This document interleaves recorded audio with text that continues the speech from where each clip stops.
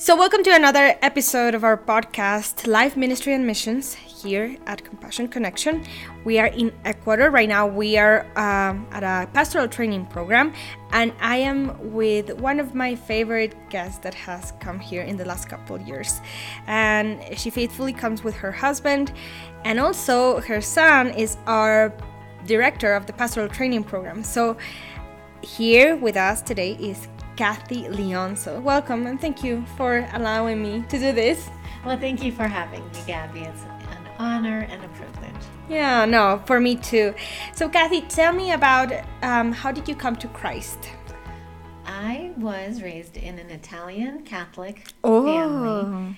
Very Catholic, very Italian. And the two are the same in my family. Catholic is not just a faith, it's just part of who you are as an Italian family. But when I was in high school, I had a friend who invited me to a Bible study. And even though I always feel like I had a sensitive heart to the Lord, even in the Catholic Church and in the Catholic Masses, and through that Bible study started to learn that more the relationship that we could have with Jesus in a day-to-day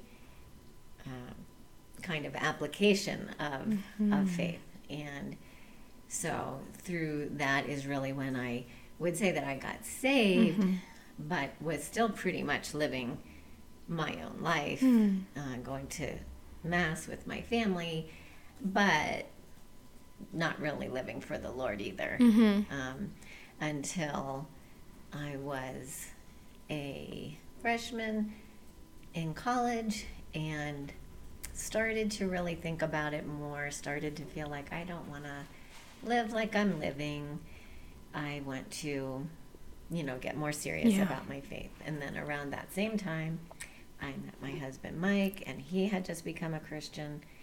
And so we started to date. And then he was attending a Christian college, and then I transferred to that Christian college, and then through that atmosphere of being around a lot more followers of Christ, learned more about what that meant and how to apply it, and growing in my knowledge of the Bible and who God is. And so that is how I became a Christian, but it has been a long journey of faith and growing in my knowledge of the Bible and trusting the Lord.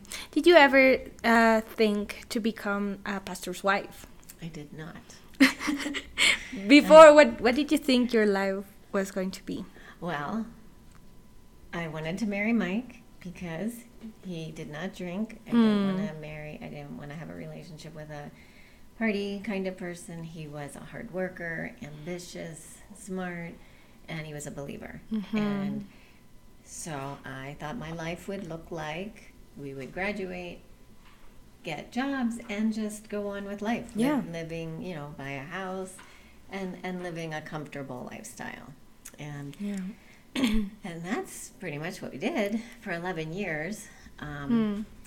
But we really started to grow in our faith when we lived in California and was part of a church plant there, and didn't have any family there. So, the church was our family, and the church was doing things that were really putting your faith into action, like working with the homeless, going to Mexico, and things like that. And so we really started to grow in our faith. And we had a son, and then we came back to Pennsylvania and got to be part of another church plant. So that process of really growing in our faith and living it out, living more missionally, really continued to grow. And then Mike came home. He said, I feel like we're supposed to adopt a child. And so then that started another level of trust that I wasn't prepared to do because, it was just so far out of my control. Yeah. That was a very hard journey for me to really trust God in that. And I really grew a lot in my faith. And then we did adopt. And so then a few months after that, then God really started to work again. And that's when Mike felt called to go into ministry. Wow. So at that point, I didn't want to fight with God anymore. That was no fun.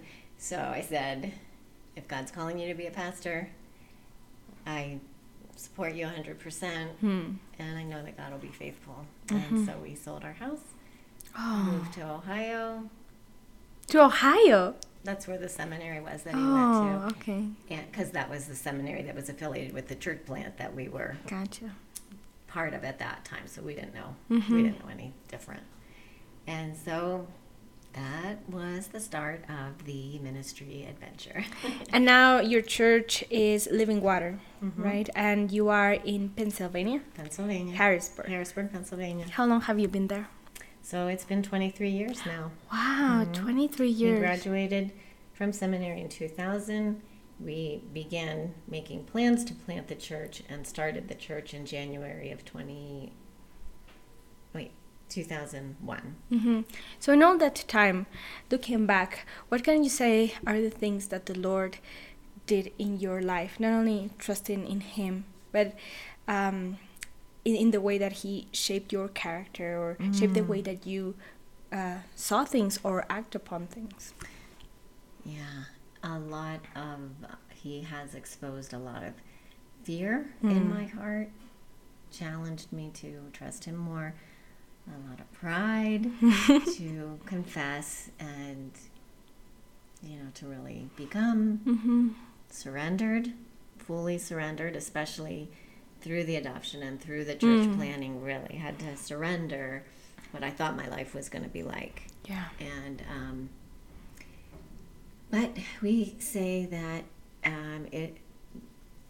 ministering in the church has been the absolute hardest thing we have ever done in our lives, but also the most fulfilling. And so I feel like in a lot of ways we have shared in some of the sufferings of Christ, in feeling the rejection from people, just some painful things. Just some very painful things. But but God has been very good and so faithful, very gracious and merciful and kind. Yeah, I think And sometimes so we're thankful.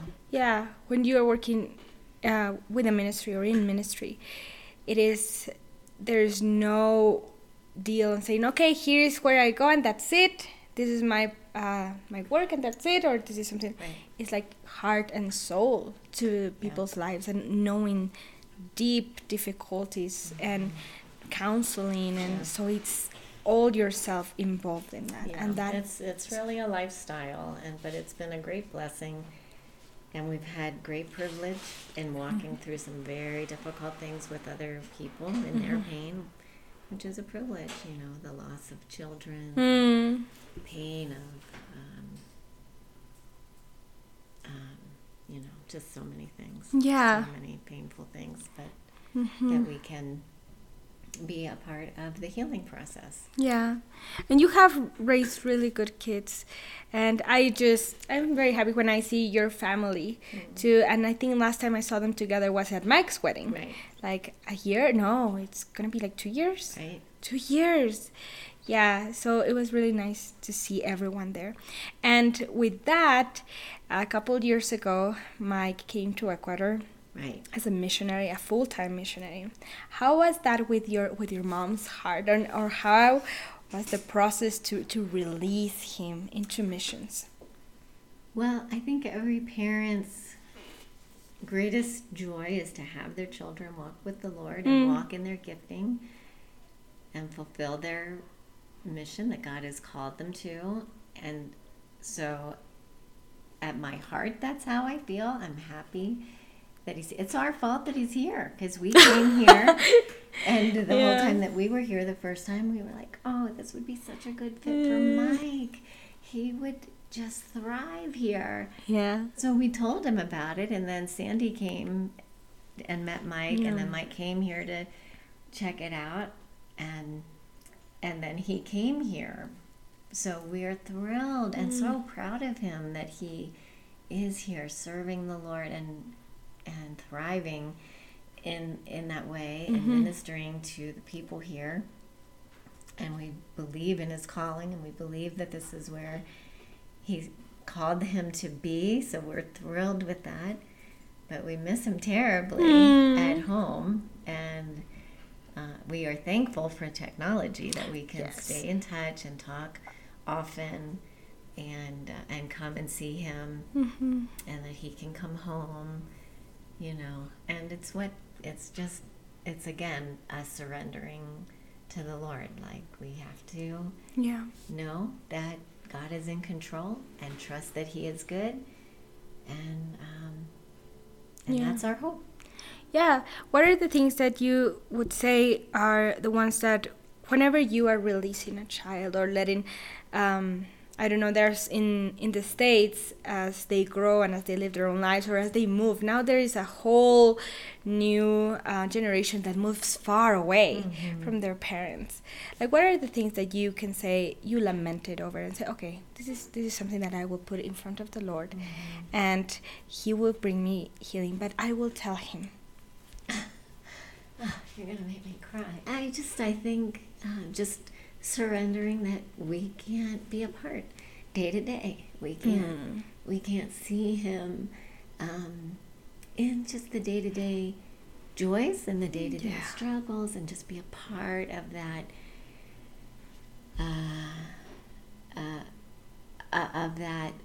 community, the same community day to day.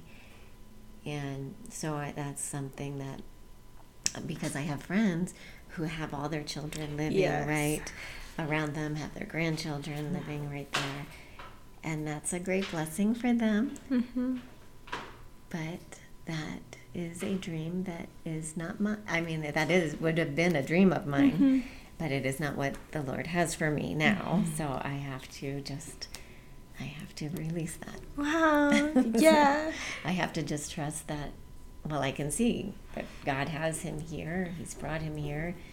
He's thriving, and so that's a comfort. It's a comfort. I would rather him be here and away from me, but doing what he's supposed to be doing, than close to me physically, but not living out the purposes that God has for him.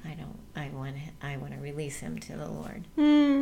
Yeah, and it always, when I hear about especially families that have close relationships with one another, that they get along really well, and then they have their son or daughter go far away. For me, it's always like a reminder and an encouragement to how the broader picture is. Like, my son is going for Christ. My son is living his life for Christ. And you said something really good, like, now we are blessed by technology, and before it was just like, he's going on a boat and maybe I won't see him again. Right.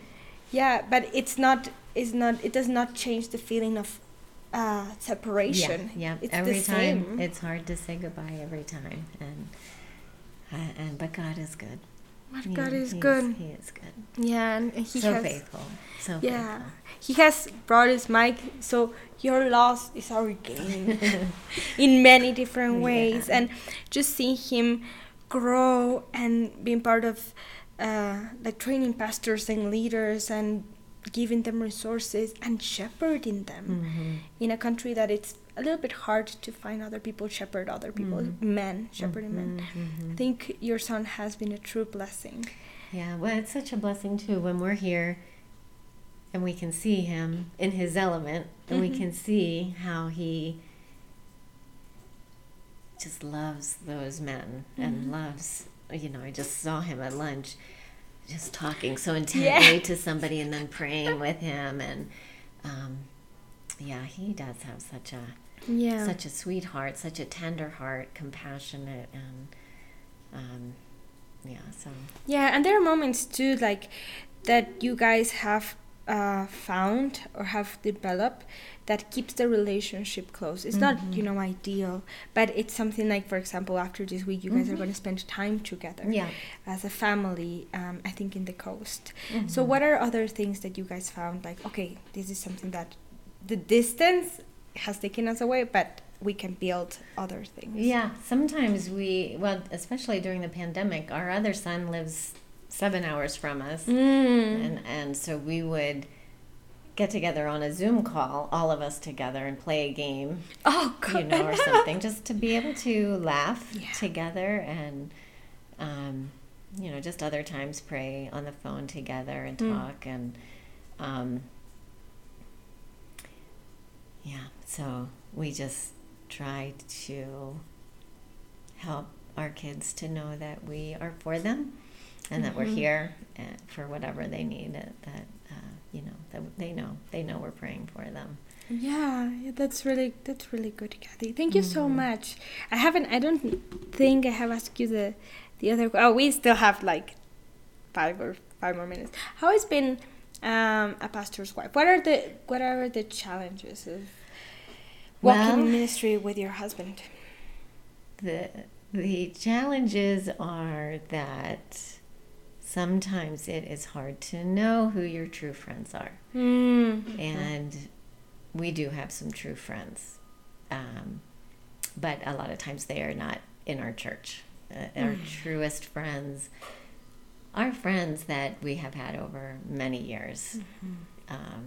The Guns from California and some others. And because in our church, Mike's the pastor, and so but we do try to make friends. We do make friends, and we just have to hold people with an open hand, and know that, again, those are like sharing in the sufferings of Christ. When friends or people who you've poured your life into, that seems like it was more meaningful to us than it was to them, because it, they can just walk away or whatever. But just broken relationships has definitely been the hardest thing to come to terms with.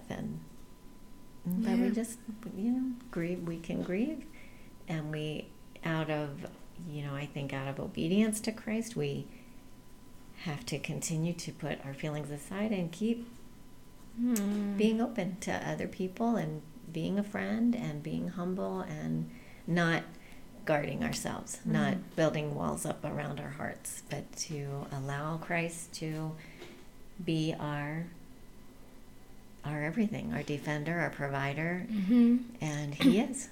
And He's faithful. So, like I said, it has been very rewarding just to have that privilege to walk alongside people. And so thank you so much for accepting my invitation. Thank you, Gabby, for sending Mike Leonzo Jr. You're a blessing. We love you. Oh, I love you too. It's a joy to have you guys here. Thank you, Gabby. Okay, I think that's it.